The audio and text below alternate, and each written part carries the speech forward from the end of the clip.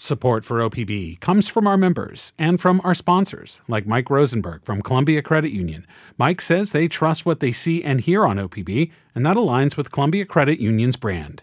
From the Gert Boyle studio at OPB, this is Think Out Loud. I'm Dave Miller. When someone overdoses on opioids, there's a chance they can be brought back to life with a dose of Narcan. Often it's a friend, a family member, or a fellow user who's administering the lifesaving overdose reversal drug.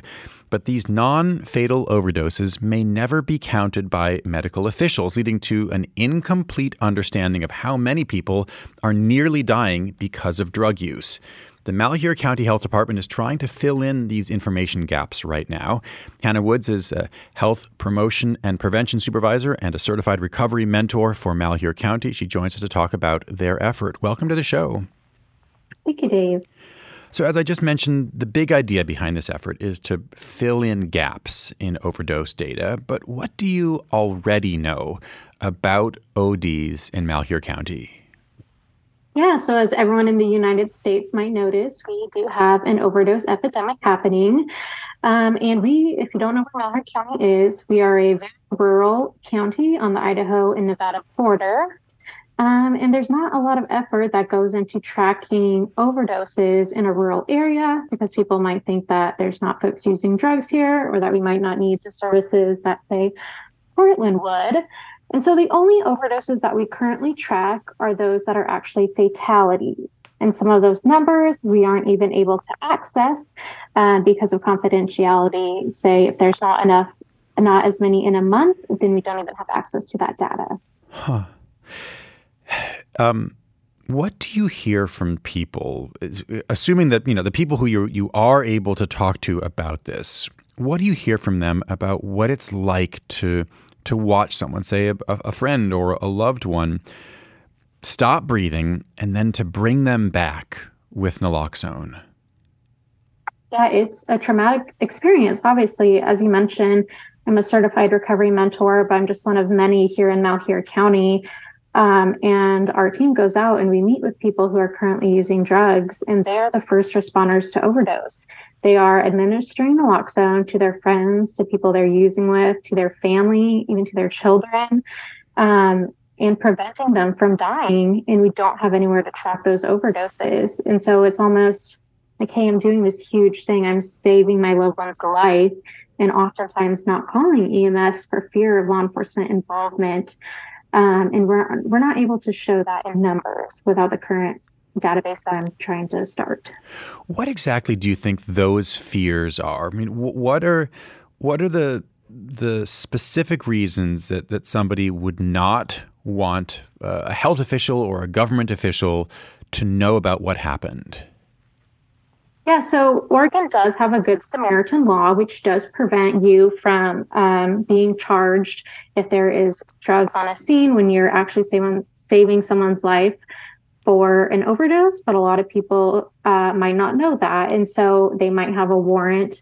They might be using drugs themselves. And so they're afraid that EMS or law enforcement is going to show up to help with that overdose and arrest them or get them in trouble. And so I think that's why a lot of people don't call for medical help. We also, as I mentioned, we're a very large rural county, and I actually worked in EMS prior to this, and I know that response times are long. So even if somebody was calling EMS, it could be a couple minutes to even an hour in some parts of our county before they're there. So regardless of whether or not you're calling EMS, it is important for families to have naloxone on board. How would you say the availability of naloxone is right now in Malheur County, a sprawling, enormous county that's basically, a big chunk of southeastern Oregon? Yes, it is. I would say it's okay. It's not good, but it's also not bad. That's a lot of the reason why I want to track these non-fatal overdoses is to help with funding. We are very lucky that we are partnered with the Save Lives Oregon Clearinghouse, and we're able to get Narcan from them. But we only give that Narcan to people who are using drugs or who are around those who are using drugs. We're not able to give it in large amounts to businesses. We do give it to law enforcement and everyone as well. But if we are able to track these non-fatal overdoses and show that they are happening, we'll be able to get more funding. whether that's 4 more peer support specialists that are helping, whether it's 4 naloxone, getting that in the hands of the people. We just want to be able to have those numbers to show that we need it. So basically, Narcan is very expensive. If you can show the Oregon Health Authority or state officials, no, we have this many more overdoses, non-fatal ones in this case, that is directly tied to the amount of state funding you can get? Correct. In Oregon, a lot of programs and grants do come from the Oregon Health Authority. Of course, there's many other grants from other agencies, but specifically what we are interested in is a position called an overdose response coordinator. They're in 11 different counties in Oregon. And what that position does is it communicates with the public, with public safety. They get campaigns out to talk about fentanyl and overdose and manage the ordering, the buying, the dissemination of Narcan. And we would love to show that we have enough overdoses to qualify for that position or other funding. If you're just tuning in, we're talking right now about Malheur County's efforts to track non-fatal overdoses and to prevent them in the first place. Hannah Woods is our guest. She is the Health Promotion and Prevention Supervisor and a certified recovery mentor for Malheur County. We do have some breaking news that is connected to what we're talking about. Within the last hour or so, the city of Portland, Multnomah County, and the state of Oregon announced a 90-day emergency plan to work together on programs that crack down on fentanyl dealing and help people who are addicted to this synthetic opioid. They're going to establish a command center where they'll coordinate the response, including connecting people to treatment programs, to housing, and to other social services. There's more details about this development on our website, opb.org. Hannah Woods, I'm curious what goes through your mind when you see news like this about coordinated efforts in Oregon's largest city and county, coordinated with the state. Yeah, it's needed. I'm a person with lived experience. I used to use drugs. I've overdosed myself. I've seen a lot of overdoses, and my friends, my family are dying because of them. And I really think it is an epidemic that we need to put a lot of focus towards, especially after COVID. You know, we had all this time that we were working towards that pandemic, and we kind of put other programs such as overdose on the back burner. And we can see in the numbers that there's just more and more overdoses. Of course, being on the complete other side of the state, I definitely always push and I ask for those same resources to be given to other counties. We might not be as big as Portland, but we do have a lot of people coming in and out of our county. We have a lot of drug use, and those resources are just as valuable in here or rural counties like Lake or Klamath as they are in Portland.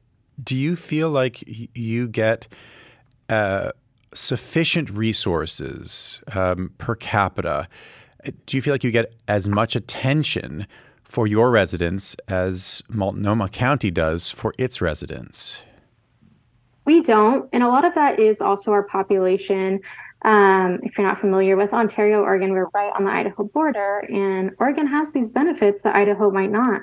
So people can come and shop here tax-free. We have legalized marijuana, which isn't available in Idaho. And so we are actually doubling our population of Ontario every day with people coming in and out to work, to shop, to do recreational activities.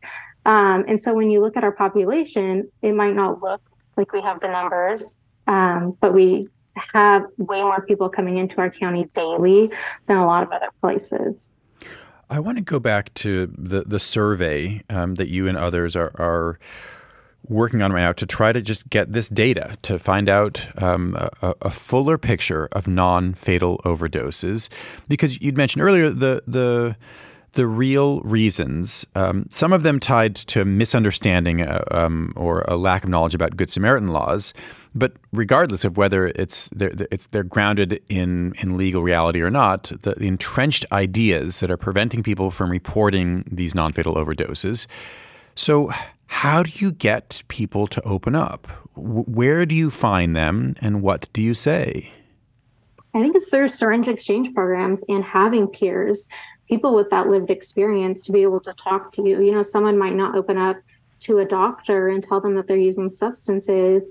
But if somebody walks out into your camp on the street and they're dressed just like you, they appear like you, they tell you, or you might even know them in a small town like this, to be someone who used to use drugs and has now got into recovery, they want to talk to you. They trust you. They want to tell you about this extremely hard, traumatic situation that's going on in their life, and they want help from you.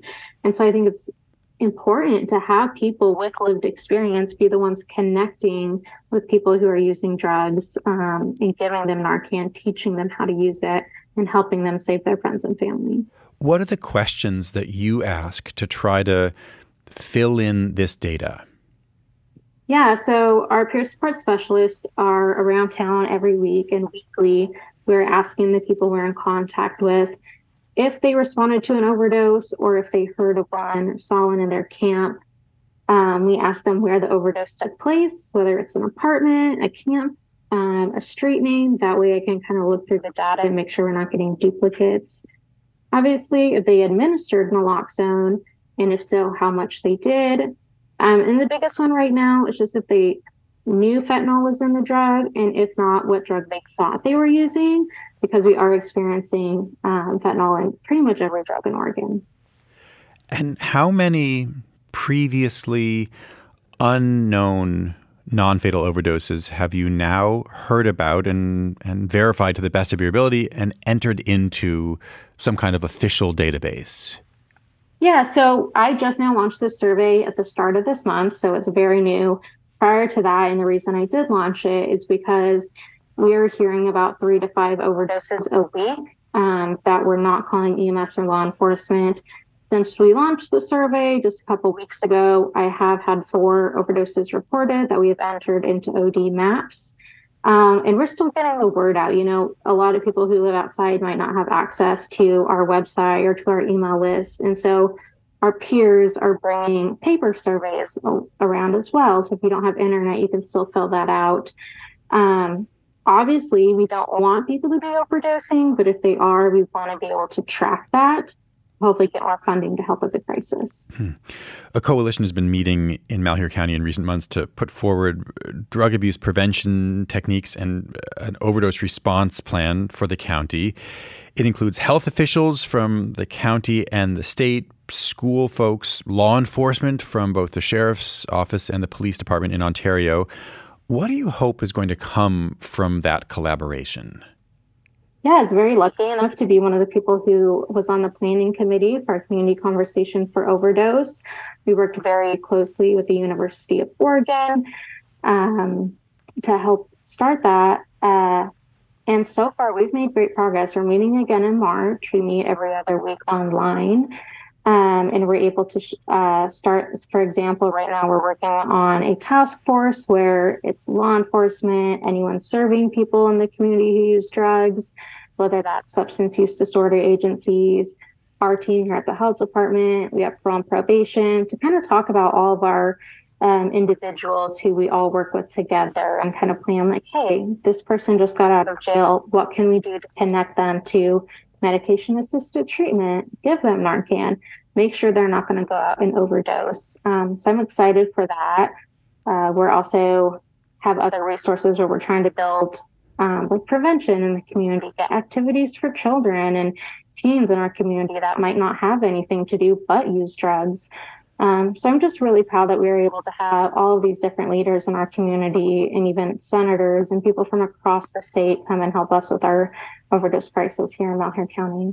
If you had 30 seconds to you see somebody on the street and you want to convince them to actually report an overdose, what would you tell them right now?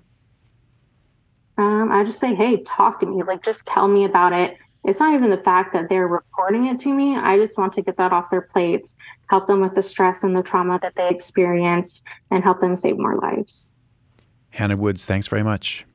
Yes, thank you. Hannah Woods is the Health Promotion and Prevention Supervisor and a certified recovery mentor for Malheur County. She joined us to talk about the county's efforts to better track non-fatal overdoses and to prevent all overdoses in the first place.